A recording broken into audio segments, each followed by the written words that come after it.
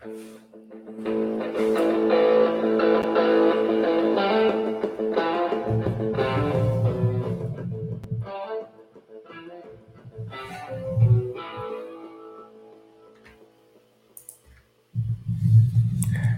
in, friends, to another episode of Preferred Lines here, joined by a special guest today that I'm excited to get to in just a moment. But we're going to talk a little Houston Open. We'll recap a little bit of last week. I know Jeff has a pretty cool bet that I definitely want to kind of dive into a little bit. But welcome to the show. If you are new here, please feel free to like and subscribe. That helps us out a ton. So with this whole StreamYard thing on Twitter now, the chat or the comments, I don't see them anymore. So if you could do me a favor, if you are in here, feel free to hop over to the Preferred Lines YouTube page. If you just type that into YouTube and type your comments in there, if you have any questions for Jeff or myself, I'm sure we'd be happy to answer. But without further ado, Jeff Feinberg, how are you doing? Great to see you. Thanks for coming on the show. Always happy to do it, Joe. Enjoy chatting with you anytime, my man. Let's do it. All right. Before we start with Houston, so tell me about this Vic bet, because it's legendary status. How do you get this? Did you reach out to Sportsbook to see if anyone would offer you this bet? Because it's something I've never heard of before. Okay. For starters, yeah, like quickly, Will Hill, which is a book that's in some states, not others, but in Canada, as some people are familiar with, we get some of the English books, like where I guess I don't know why, but we've had lighter rules over the years. So some of the British books. So we've always been able to use British Will Hill. And in the last couple of years, they advertised this thing on Twitter where you just use the hashtag your odds and you can request a bet. So I guess I did that and I requested the bet, and it got to the point where I was doing it enough and they had gotten wind of me. And by enough, I want to say I went to the wheel with this thing like 8 to 10 times. I didn't start at the beginning of last year. I don't even think I was doing this at Torrey Pines, and probably not even till like after the play. Like we were I think past the halfway point where the first time I'm like, no, I'm going to start or trying to make this bet. So at the moment, like I'm very, like anyone joking that I just got even, like, no, like it was a 75-1 and I probably did it like max 11 times, roughly the same stake. So no, very much came out on top. But yeah, so it got to the point where I became friends with someone at Will Hill, friends like in the internet sense, Joe, where it was like just DMs now. I was like, bro, throw it up.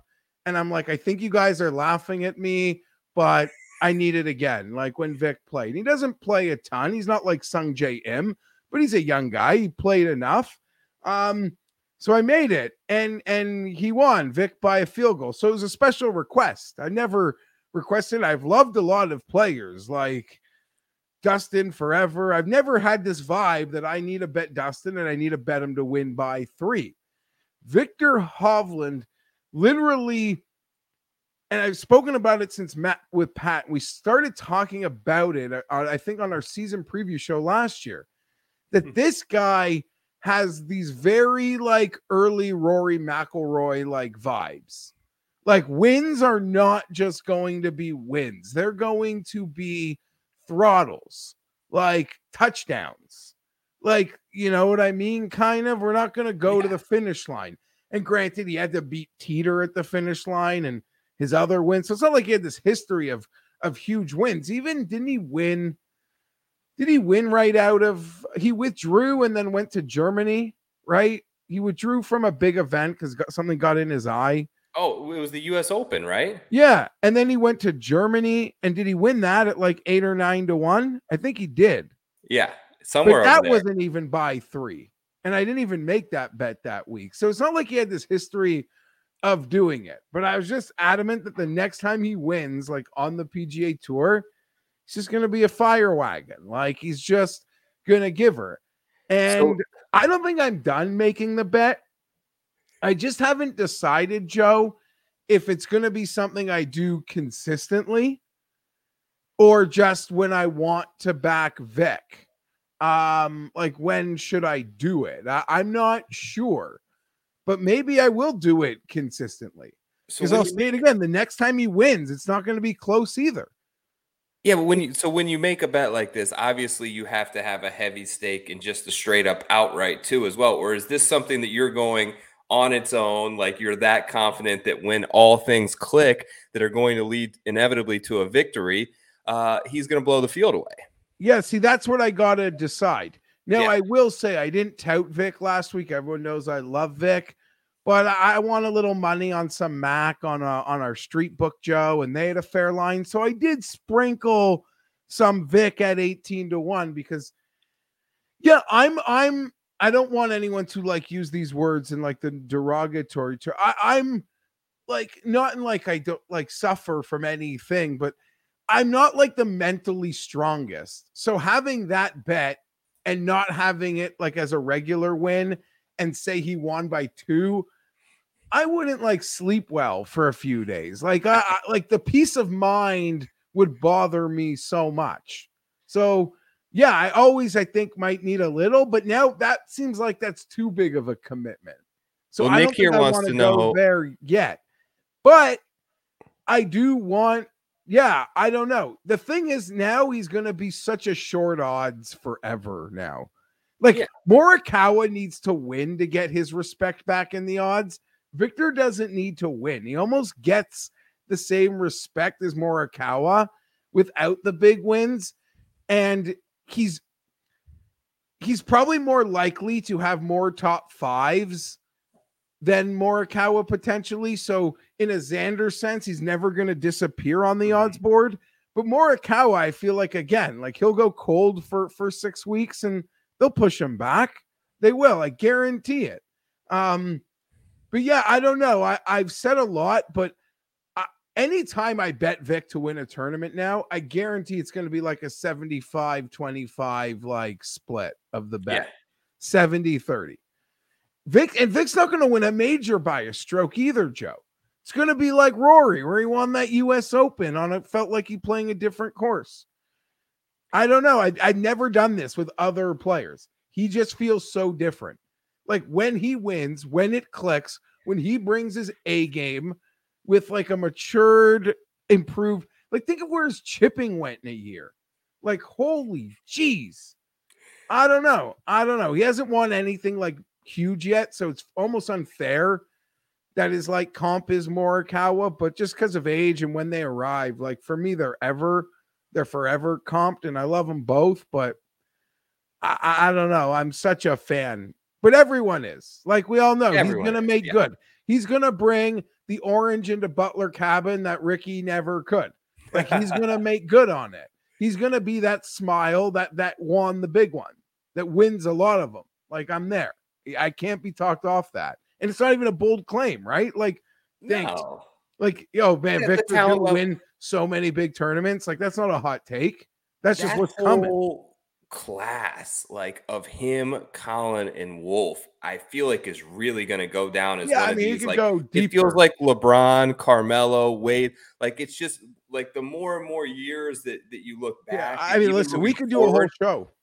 Yeah, it's like where do Scheffler and Neiman and M and Scheffler hasn't won. Like Scheffler's the best player in the world without like a major tour victory of any kind. Like I don't even think that's a debate anymore. Like he's the best player on the planet who doesn't have a great win. Like, I mean, he won some fun event in COVID on one of those like gas lamp tours in Florida or something. Yeah, something in Texas there. Yeah, I don't even remember what it was. Just a fun thing that a lot of pros played in. Yeah. But yeah, you know what I'm saying? Like it's coming. An answer. Like he had the Australian PGA that like he hasn't won, but like no, Scotty's got like nothing. But I still don't want to kick him out of the group. But I'm just saying, when you mention those guys, the group is bigger than. Oh, and you can even because throw the favorite this week in there in Burns and Im are with them. Yeah, Burns is kind of with them too. Yeah, wow, it's crazy. But yeah, dude, honestly, props to that because you planted your flag like early on this and loudly on this, and it didn't take long for it all to come through. So No, not long, but I'll also like Joe. We're at the point now where like sometimes the bits, like living the bit, is yeah. almost worth like the money losing on the bit. Oh, I know. You know what I mean? Like I'm in it now. It just became this evergreen thing, Well, and yeah, I'm happy. Like, don't get me wrong, I'm really happy about it. And it would have sucked for him to win or win by 2, and Ortiz hits that birdie on 17. Like Ortiz would not let me chill. Like the I know. Chargers were pissing me off. I could have at least been like chill, but Ortiz wouldn't let me chill because he came home like an engine. Well, yeah, I don't know. Scotty made a bad double, and it kind of felt like, "Come get me, guys!" Like, I know. come. It's funny you mentioned Yeah. that because we do like, and you've obviously done this for a long time. I'm relatively new at this still, so it like it's funny though how you mentioned that how things change, right? But you give a take on the internet one time, I mean, like, and committed. and it's like permanent, and you're I'm like not glued even to it. allowed to say nice things about Justin Rose anymore because it's But like a I'm bit. like, I'm Like- in this bit now with me where it's like everyone Sunday night is like Brooks. It's 30-1, Brooks, and we'll get to it. But it's like I'm almost expected, and I feel obligated to bet Brooks. But anyways, we'll get to the odds here in 1 second. Let me touch real quick on our sponsor it's like a of the wrestler, show. like living the gimmick, man. Sometimes That's it, dude. Jock Market sponsors this show. Great people over there. Use the promo code below if you haven't signed up. So there's this guy, Jeff.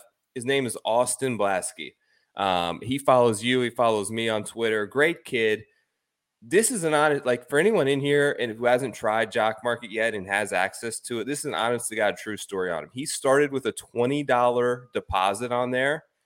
He was the first person on Jock Market this past week to ever surpass $1 million in trades, which is insane. But it sounds insane, but he built that thing up to where he's got a couple of grand in there, and he's playing every event every week. He's playing every night of NBA, and you dump in 3,000 in trades, and you get back 2,500 one night, and the next night you get back 4,500. But he's slowly built this thing up. A lot of people are truly really enjoying the app. I think it's a ton of fun. It's a great way to sort of get involved. Check them out if you have not yet. I'm going to bring up now, Jeff, this sort of odds checker grid, and they've been great. Did you know, Jeff, as of 9 days ago, sports betting is legal in Florida? I didn't know that, but Yeah. that's great. That's great to hear. So we're starting to get some of these odds. I will bring them up on the other screen here, but some of these books are starting to trickle into the great state of Florida. I'm eagerly awaiting DraftKings and FanDuel. We've got the Hard Rock down there, but Odds Checker has obviously been good to both of us, so I want to show them a little love here. It's a great place to sort of odds shop and price shop. Top of the board this week, we mentioned a couple of these names already: Sam Burns, Scotty Scheffler, Cam Smith, Sungjae Im. A couple of players with recent wins in there. And then you sort of get to the names I was kind of thinking would be at the top, and Finau, Koepka. Ortiz actually, I believe, just withdrew right before we kind of went live here. So he is no longer in the field to be the defending champ. Anything stick out to you? Any early leans? Are you looking in any particular direction at the top here? Yeah, so I've started to plant my flags. For the most part, this 25 and under range I have avoided. I mean, if Sam Burns is a wagon, then I guess like we're just in for it. I'm just not here for Sam Burns as the favorite. Now it's always fun when the favorite starts at essentially like 18-1 15-1. Not so bad, but I'm not here for that. The field is too strong. Scheffler, it'd be nice to be part of his first win, but to me, he's just as likely to win a big event with everyone at 60-1 as he is this. Like almost in that Finau. Yeah. Who finally cashed Northern Trust at 60. There are lots of events where it was 18 and you felt like it was his time. Sure. Right. I'm just not there. Cam Smith, sneaky, popular. People like him. I'm not there. Him is a guy who I haven't paid enough attention to, but seems like he could just be that Bermuda beast. So yeah, I don't know. A lot of attractive situations. I am more staring a little farther back. I haven't pulled the trigger on Finau, but I do feel like he's a player I really do like, and I do think the number is pretty fair at 28-1. There were some early 30s that I missed just being lazy, but I can make the case like second most talented player in the field. Funny, I'd probably say Brooks Koepka is next. And Joe, I don't share your affinity for this every time. Brooks, I don't know. I guess I will admit that I was forgetting how well he played here last time and that he was involved in sort of a big redesign. But Brooks telling me he's hitting buckets, that's like the ultimate red flag. And people use that as a reason to go bet on Brooks. If Brooks is telling you he's hitting buckets, that's essentially Brooks saying it's the fall. It's a goddamn preseason. Like, because he sees himself as like a macho alpha big four sport athlete. And they have preseasons. And he knows what he's got to win. And I don't know. Like, he hit at Phoenix at 50, and that was awesome. And that felt like I had to be there. And I wasn't on him at the PGA, and I felt so stupid going to bed for 3 nights. And that was like a huge 50 or 60, I want to say. But I'm not here at Brooks at 30. I feel like Brooks at 30 has become like the ultimate sucker's bet. Like, he's either got it or he totally doesn't, and it's worth like the bigger number. I'm not here. I get it. Win equity. You could tell me like I outright win bet, whatever. I get that. Yeah. And I'm not, what's my big fade? I'm saying a guy that's 30-1 isn't going to win. Like, that's not a bold take either. But you could tell me the other way. I am just convinced that he has literally like it's a big four. He's a big four sport player. And he looks at himself like an NBA superstar, and it's fall preseason. Simple. Yeah. I agree with a lot of that. I did bet Brooks. The off the tee numbers have been really good, which is one of the key things that I sort of looked at this week. I love the fifth here last year. Sure, he sort of penned his name on some renderings and some drawings that he stared at. And got sort of course credit on the redesign. I'm not putting much stock into that. I don't know about the practice thing. You're right. He's probably not out there grinding. He's probably just as likely to be hitting buckets of Mick Ultras poolside as he is hitting buckets of golf balls. But I still think that he holds one of the best win rates probably in this field. And, this sentiment here that David said, I'll kind of bring it up now, is like there's so much of this week that I've seen. Brooks at 30 is automatic, no overthinking it. I don't know. I don't share that, David. I, believe it or not, pass on Brooks quite a bit. I think that this setup is more in line with his strengths in terms of grinding out pars, in terms of difficulty, in terms of +3 being the cut last year is a more favorable number than -3. But I understand what you're saying, and I see the other side of the coin in that he's not flashing it, and he's told us, and he's relatively honest when he speaks, and he's told us that these events don't mean a ton to him. So I don't think that there's any rush here. I think that this number is very tantalizing and is just there to sort of suck everyone in the massive amounts of tickets.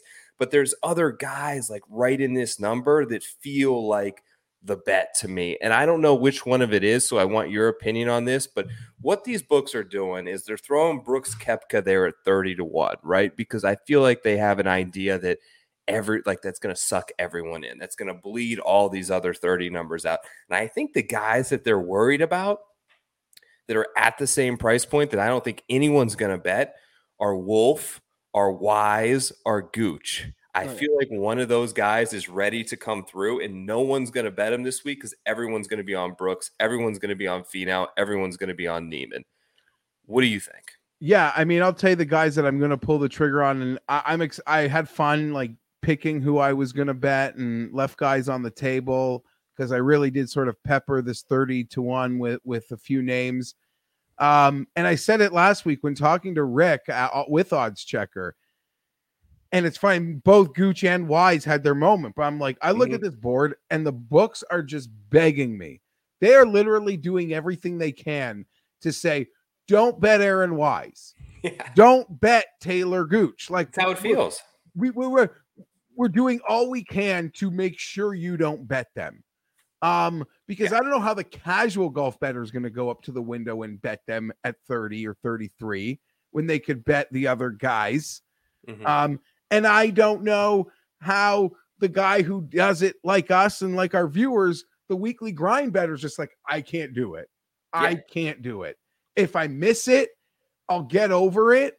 But I don't want to admit, like, you're on to Brooks. I just have more faith that a guy like Hatton might be this. And Brooks is better than Hatton. But I'm just saying this high-level tour player, like flip switching, I have more of a my gut is telling me like Hatton more so than Brooks. And I would rather lose money on Hatton. This is easy to say on a Tuesday, Joe, at the number I can get him this week, and watch Aaron Wise win at 30-1, and I'll sleep fine. Like, I'll sleep fine. But the books, it's like sometimes they do it with NFL spreads. They're like, no, they don't want us on the other side. Like, they don't. They're begging us to not bet this side or this game with that spread. They leave me no choice. I can't do it. I can't do it. I can't do it. But Hatton and Scott, those are the guys in the 30s. And even Neiman's a guy that really I am considering. And I think I've bet on the last 2 weeks. So to bail, you know, sometimes I get paranoid and it's the fall. And sometimes I just want to pick my horses and ride them for a bit. And even like Patrick Reed at 45. But all these guys, Mav, Henley, I don't know. I think that's I don't know about. I mean, Henley, they're not trying to put us off of. Rick Gabon's trying to talk me into Henley. I'm sure you'll do your stuff with Rick tomorrow. Yeah. He'll do the hard sell for Jock Market on Henley. But yeah, I can just bet these guys that I bet at majors, or I can bet Taylor Gooch and Aaron Wise. I'm betting the guys that I'll lose money on at majors. You know, it's funny because I look back at this tournament last year. We've only got 1 year of real course history to go off of. And that first year is always kind of like everyone's kind of feeling things out. Nobody quite knows the playbook, I think, especially at like a Muni like this. So I think that may have had something to do with the lower scores. But you look at the big names that were there that week, they showed up. Like, they weren't missing cuts. Like, Brooks was top 5. DJ, I think, finished second. Hatton was 7th. Finau, Scheffler, both, I believe, top 25. So, like, the big names in that field, this was a course that was able to sort of bring the best out of them, and they were able to elevate. And it wasn't like some tournaments where we see these you know, massive superstars come in and miss the cut. One, you know, speaking of odds checker, another colleague of ours over there, Tom Jacobs, put out a fantastic article with some great course correlations and comps. And the one that I love, Jeff, was PGA National. And I think that may have something to do that why Rick may like Henley, but there's also some crossover with like Adam Scott there and some other guys that have had success at PGAs. You know, difficult scoring, par 70 courses, lightning fast greens. Do you put much into sort of course correlations, and can you really look like at a course down here in South Florida and say that the same type of player is going to have success in Houston, Texas? Is there much to it, or do we kind of put too much emphasis on that on a week-to-week basis? No, I don't want to say there's not a lot to it. You could just, you know, take from leaderboards and think that there's a certain type of player that it correlates to. I'll just be perfectly honest and say any event, like this event was on a new course last fall, right? Yes. So you're going to play like on an NFL. What I'm trying to say in the nice ways, I don't have a memory. Like, I can look at that leaderboard and try, but like any event on a new course on an NFL Sunday, like I didn't see much of it. Like, that's all. So I don't know. And I love Tom, and I like any guy I trust to give me a course comp. And I love PGA National. And that makes me think maybe I should bet Luke List at 150-1. And maybe we're going to get to. Or our guy, Mac Hughes. Yeah, just a super bomb that it's such a tee to green sort of course in that respect. So yeah, I'm here for it. It definitely seems penal, and people I think can underrate how long it seems like this place can play. So yeah, I don't know. I've seemed to be peppering lots of guys who hit tee to greens and aren't great putters. Scott and um Kokrak, like those are guys that I have bet this week, you know.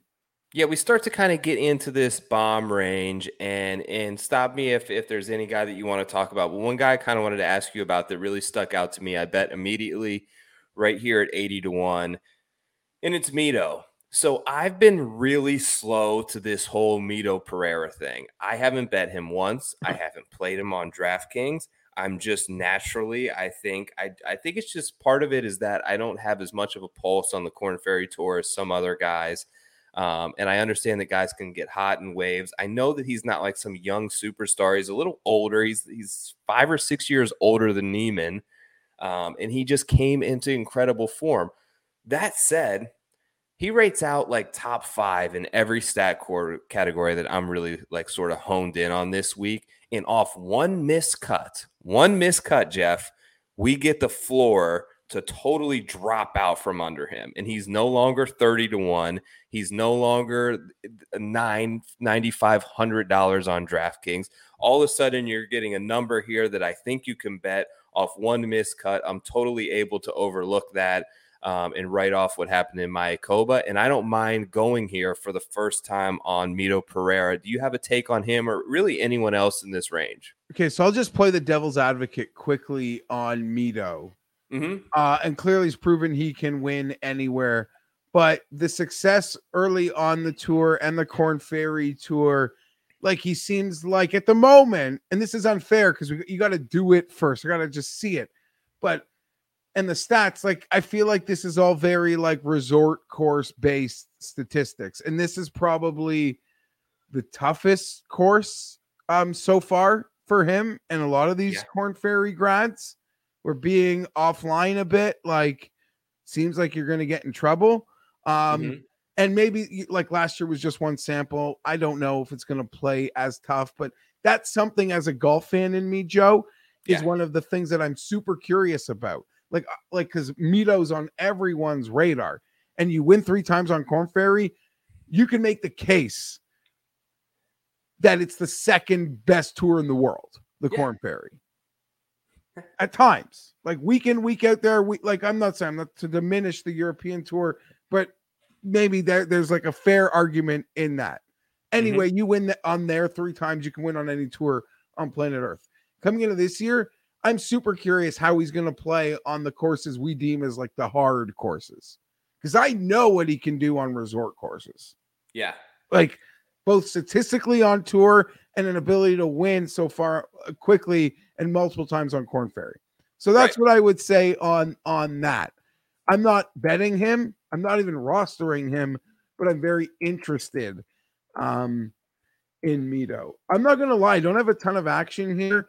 And even though, we both participate in that collab article for Odds Checker with long shots, and normally I'm going to give a long shot, my biggest bet is Kokrak at 55. This is kind of like a range I did skip. Tempted by Woodland. I know he was really popular last week, and seems like there have been some early vibes to him this week in some places, because he was 80-1 almost across the board. And looking at the grid, there's a lot of 60s on him, but there's still a 90 hanging out. So DraftKings is offering a great Woodland number. That would be maybe my suggestion. And in terms of super long, I guess I give Luke List. And I'm not calling you out. It's more of a question. You are a Jason Day like guy, right? Like I feel you bet him a lot. I don't think I am. I mean, I was. There was some nice form. Like I remember watching. There were a handful of events where, like, holy shit, dude, he was striping it. Where is? Do you remember? On? Like there were times where I thought maybe we could get it.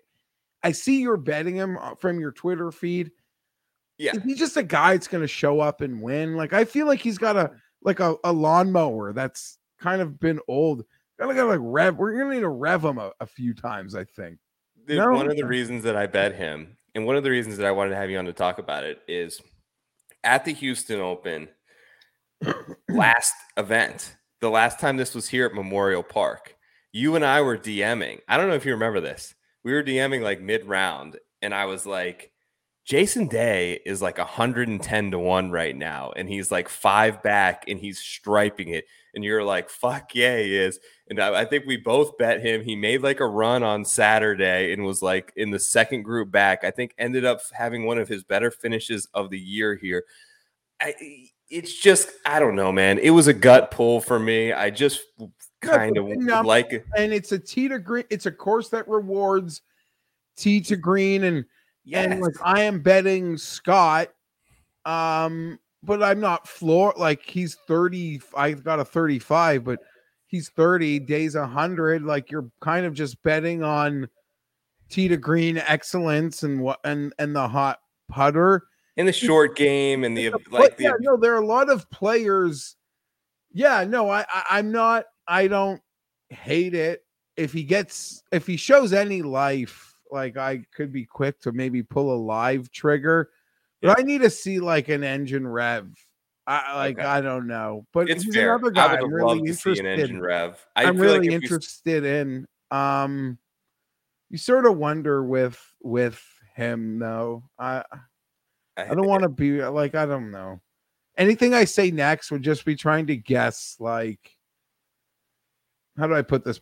Like, say something that I know nothing about. Like, what is his commitment level? He's got a young family. He's made a fortune.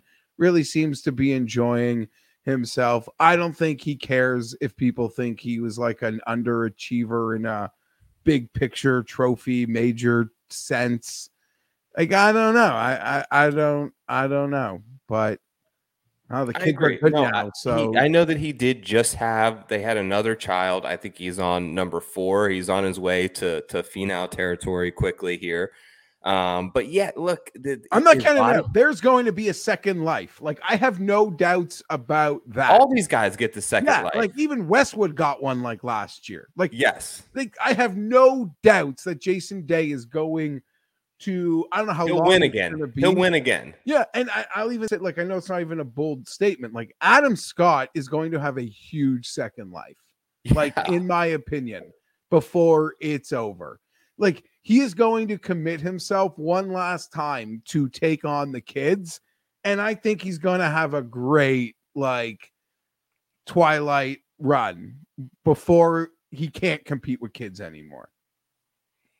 Anything in this like super bomb range for you? I saw some people, I know I talked to Baroff who likes Keith Mitchell because of the Honda Cup. Ryan Palmer's another guy that's plays well down here in Florida, plays well in Texas, hasn't showed a lot of form lately. Anybody sort of in this? Here's Westwood there's some 150s out there. Your guy Luke List, who you mentioned, Russell Knox, who is another guy that you tend to think about. Like anything here for you? What about Sahith? You know, I wonder about Sahith. I feel like Sahith is one of these guys where we're going to look back on this and maybe a year from now and be like, wow, remember when Theegala was 150-1 at every tournament? I just feel like the upside is there. You know, it's like you have that class of elite players that we mentioned earlier with like Wolf and Hovland and Morikawa are so incredible. Like Sahith was like after Wolf, Sahith won the Haskins Award. He finished top 10 in 80% of the tournaments he played in college. Multiple victories. It feels like the talent level is within him. It's just whether or not he can transfer that on to playing well in a PGA Tour event. I think he's been close. But anybody sort of in this huge nuclear bomb range that is worth a couple bucks. Okay, so let's just like on the clear. I pro Sahith. I just feel like a guy like that, like they're literally just looking for points and to play well. I just don't see outright there. Now, that being said, I can embarrass myself with what I'm going to say next, but like Molinari at 200 to me is just as likely to show up as Jason Day. So like that's a super one. I actually honestly didn't even know he was playing. And like if I just give me a super. Dylan Fratelli seems to be great in Texas. Match play, he's won here. Not this course, but so I don't know. That would just be like, okay, fine. I know he's super cheap on, I'm sure on the jock market and all the DFS markets. Yeah. So that would be a guy that I'm looking to supplement maybe some top heavy things, and I could see myself even, having a prop on when I put something out for a odds checker tomorrow. But going back to Honda comps, Luke List, it would be my official like super long shot. 150, I think, is where he is. I didn't even know Westwood was here. Honestly, I didn't look. I'm more excited for this tournament than I thought. And I love the association with the Astros. To me, just as a sports fan, I think it's super cool in the logo. I'm cheesy. I'm corny. I like that stuff. I eat that stuff up. And I like this whole like notion. I don't know. There's something about me that's like, I just like the fact that it's at like a local municipal course. It's like $36 for Houston residents to play this course. I think it's very cool. And when we see PGA Tour stops not go to these super elitist, $40,000 initiation fee country clubs and stop at a place like this and have the best in the world kind of take it on and have the best in the world struggle. You know what I mean? These type of courses. What I noticed last year is like, they aren't designed, and I know that they rerouted some of the holes and some of the tee boxes were new for this event, but like these type of places aren't set up for these type of guys that hit it 330 off the tee and 500-yard par fives. It changes the way the course design is, and I think it makes it tougher on them. In terms of bombs, in terms of sort of what I like, I did take Ryan Palmer at 150 to 1.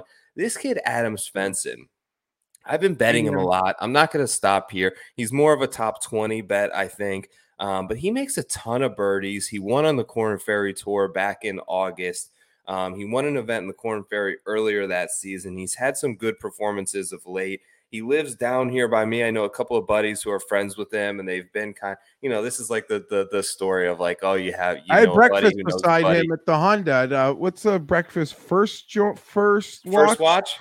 Love that because I go to that place in Scottsdale. So when I saw it in Florida, you saw him there? Pardon? You saw him there? Yeah. Dude, he's down here a lot. Harrington. Everyone tells that they play at a place with Svensson and McCarthy's there and Corey Connors is there. So there's multiple like PGA pros that play out of this place all the time in the events, and they're all like, Adam Svensson is like got next, like. He's beating all of these guys. Like, you look lower than anybody. A guy like that could literally make a living just showing up to courses like Chez Reavie, like, and saying, "Anyone want to play for money?" And you take a look at the guy, and you're like, "Okay, man, what do you want?" Like, like, and then you're quickly like, "Uh-oh, here comes the 63." You're right. Yeah, here comes. Yeah. So, yeah. Oh, man, that must be so fun. I bet you they do that for shits and giggles sometimes, too. Oh, yeah. Just show up and take people's money. No doubt. Yeah, they're so nondescript. Just got to make sure you're not wearing the shirt with like a sponsor. What I've found is if you're like playing games like this with these guys, you really realize, especially in like single rounds or whatever, that a guy who's 250 to 1 can nearly beat a guy that's 20 to 1 any given day in golf. Like it happens all the time. Like I had two friends who I play with quite a bit who are like going for this the Korn Ferry thing. One was Albin Choi, who just missed out, and then the other was my buddy Dave. And the two of them, like I play with them. I've played with them multiple times, and Dave will like beat Albin like most of the time. They play even up. And I've seen Dave beat him multiple times, but like going into this event, I'm looking up the odds, and Dave Sanders is 250 to 1, and Albin Choi is 16 to 1. So it's just crazy. I know that like over 4 rounds, sort of the cream typically rises, but the difference between these guys, these Svensson and Putnam and Lahiris and Nick Taylor, is not all that far off. No, of course not. I don't know. What about just throw this one at you, Cam Davis? Oh, I love him. I worry that I like him a little bit more in Birdie Fest. I like him a little bit more in places that are more wide open off the tee. But I think his upside is incredible. Like I love his aggressiveness off the tee. I love his ability to just come out and hit driver. And when it's on, it is a massive asset for him because not only is he long, but if he can get it going like he had at Rocket Mortgage where he's straight, he's a really good wedge player as well and proficient enough putter. that I think he can show up and win most anywhere. I don't love this spot for him, but at 100-1, I think it could make some sense. And I don't think I'm going to bet them because I don't think it's going to work for my card, but I'll go right back down to the middle of the board, which, like, both these internationals I feel could be spicy. Leishman and Lowry. Like, now I'm regret. Mm-hmm. Like, Lowry what brought you to Kokrak? 50-1. The course plays a certain way. Man, I'm going to regret that one. Leishman, too. Yeah. What put you on Kokrak? I just thought the number was not, that was quick. Yeah. I was like, Monday, saw the board. Yep. 55-1. Long, straight, like just tee to green prowess. Mm-hmm. Won in Texas this year. Not going to lie, as we sit here on Tuesday, be tempted to trade that for Leishman or Lowry. I don't know, man. I'm feeling like I'm starting to second guess myself.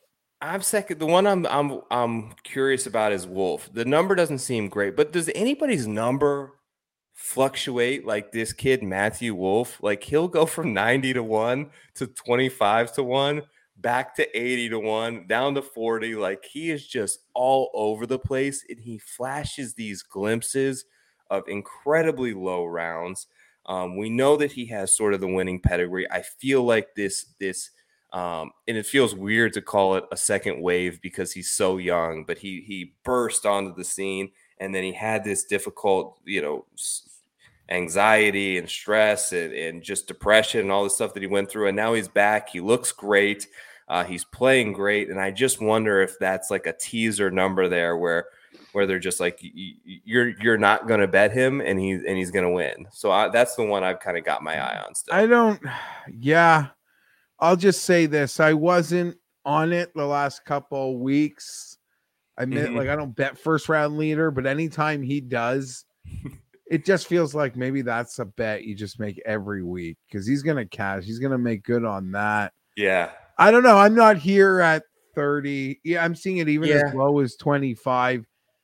I'm like, it'd be great story. I just have to watch it now and I guess hope. I don't know, wait for it to get big again and be on it that week. I'm not, I like Wolf. I just wouldn't, I don't know. I don't know. I'm saying nothing and I'm being a horrible guest. He's a hard guy for me to read. It's an erratic game. Like that's not a surprise. I don't feel beholden to him. So I just watch him and enjoy him, but he's not a guy I bet very often, to be honest. I know. It's weird how the number fluctuates highly on him. I think there's a big public sentiment and a big rooting. He's like, he has life. He's a guy you want to back. Yeah. He almost has, I know it's a ridiculous statement, but I don't want to say he's got like Brooks Koepka, Patrick Reed type win equity, but guy's just a born winner. Like, he's a born winner. I don't think he's going to stop winning. I don't think you could maybe want to argue this with me. I think it will be hard. Well, Morikawa's got such a head start. I really don't see the trophy case matching the other guys. In the end, the total wins, but he's a guy that's literally just going to win consistently.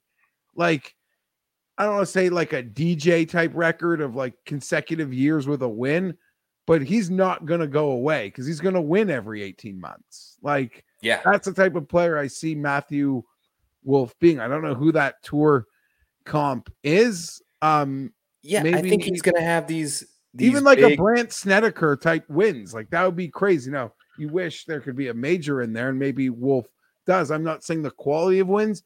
He's going to win a lot. He is. But I'm not ready to put him with the other guys, but maybe. No. I feel like he's going to have these sort of big time peaks and valleys throughout his career. And this is kind of going to be a resounding theme where he has these runs that he goes on. They're incredible. They're epic. They get everyone. Yeah, he'll make like a Ryder Cup team and then not even be considered for the President's Cup team a year and a half later. Like, it'll just be like that. Like, whoa, that's weird.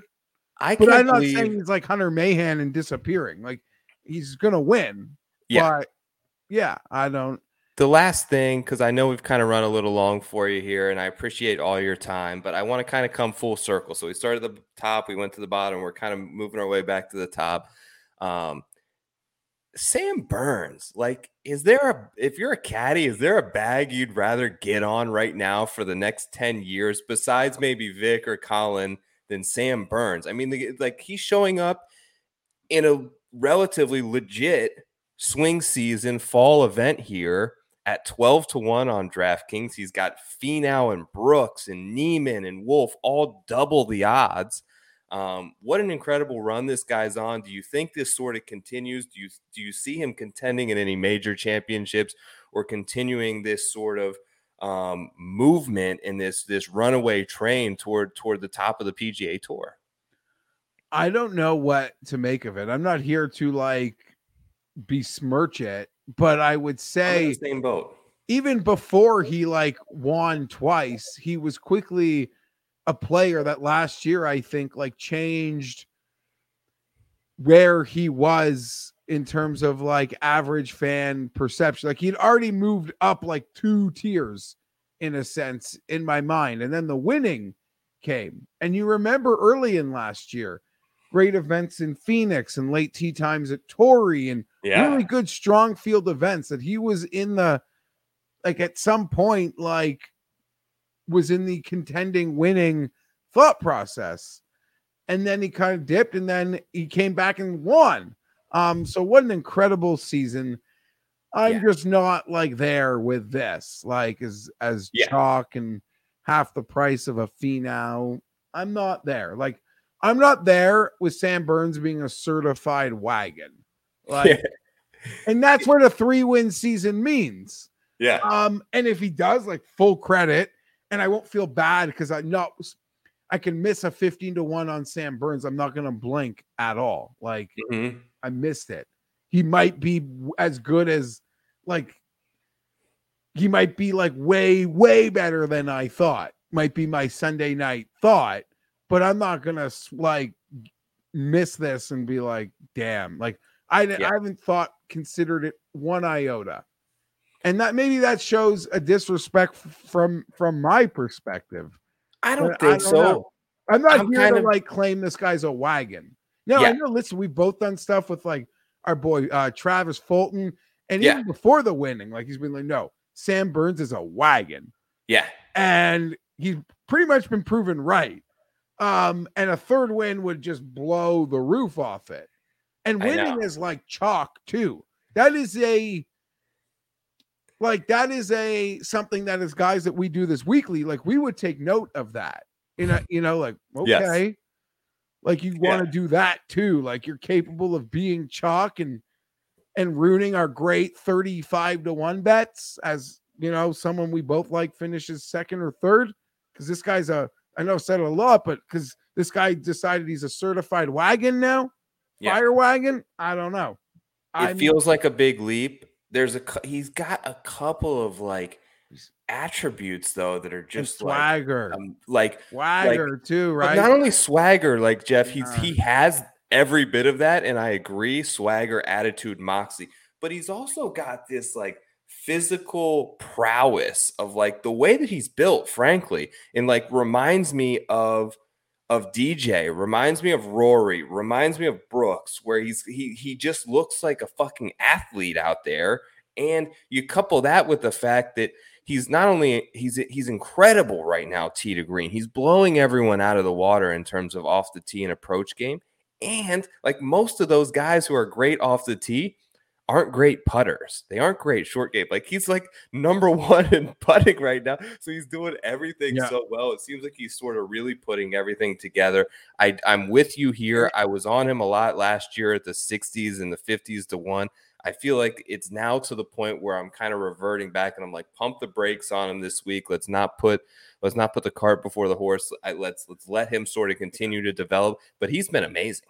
And I will give him maybe the best compliment I can give him is he is a guy that you can just sense like can own the moments. Yeah. And maybe I unfairly like feel that way about Berger and people will shit on me for that, but in a more concrete way, like a Patrick Reed, in a poor man's like Brooks way, like shit, like it's winning time. And there are guys like, I don't care. He's contending. I don't care. even late, and he's still in it. I don't care. I don't trust him. Right. Like, he's a guy like, oh shit. Like, you could have a bet on a great player, and it's like against Burns, and you're like, my guy's gonna have to win this because this kid's a wit. Like, he's got that. So when I want to convince myself in the future of betting Sam Burns, that is something you're probably going to hear me say in my spiel or a write-up. Like, he just has that winner's vibe that I get from the other players who win a lot. Yeah. No doubt. Like that, he carries himself like, I don't care. JT, Rory, like a champion. Yeah. Yeah, like, bring it. Like, I'm not like, yeah, like I don't feel like when I bet on Patrick Reed and he's up against like a true super elite, like, I know I'm at a talent disadvantage, but it's like, let's go, man. Right. Like, we're here. Like, this is head to head 50-50. Yeah. You know, and I kind of get that vibe with Burns, like, because the way he carries himself. So we'll see. I hope he doesn't do well. If he wins this week, I just hope he doesn't burn a nice ticket of mine. That, I guess, would be my only hope. Same. Well, Jeff, I appreciate you as always. You're a hell of a guest. You're a hell of a friend. Thank you very much for being here. Everyone out there, enjoy the Houston Open. Follow Jeff on Twitter at gfeinberg17. He does some awesome work for Odds Checker, as well as, obviously over there with Pat. You got your Fine Bolt show lined up this week. Is it out yet, buddy? No, recorded with Pat and Tim earlier today. I'll throw that down this week. I'm nervous. I don't know. The Vikings, people count them for dead. They play close games. Yeah, and the Chargers, like, as good or bad as the Chargers can be, they have a fatal flaw at run defense that can allow a team like the Vikings to have like 8-minute touchdown drives. So I don't know. Herbert's going to have to just answer because I'm not as confident as people. Like, I don't know. I've said a lot, but I don't know. I'm nervous. I'm always nervous. That's about all I got. Are the Browns better without Odell Beckham? Yeah. Is that possible? That's just in the pudding. Whether that galvanizes Baker or just allows them to not feel committed. But anytime you have a performance like that, the week you get rid of a player like that, I think that speaks.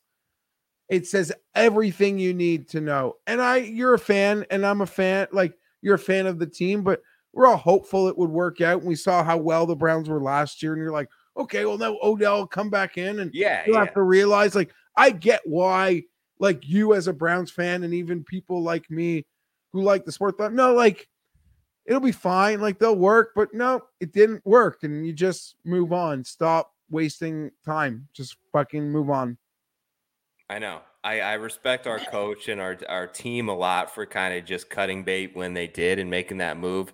I hope it works out. I'm a fan. I'm an irrational fan as any with the Cleveland Browns, but I feel good about it. I don't know. No one picked him up, so it's not like anyone was running to have him. I don't know. He's making demands on who he wants to go to now. It's, the guy was making $805,000 per week, which is a decent salary to only have to catch 2 or 3 balls. Yeah. You'd think there wouldn't be too many complaints, but hey, he's got a bigger picture. He wants to win, but he wants the ball a lot. So I think he's got to make his mind up on what he wants more there.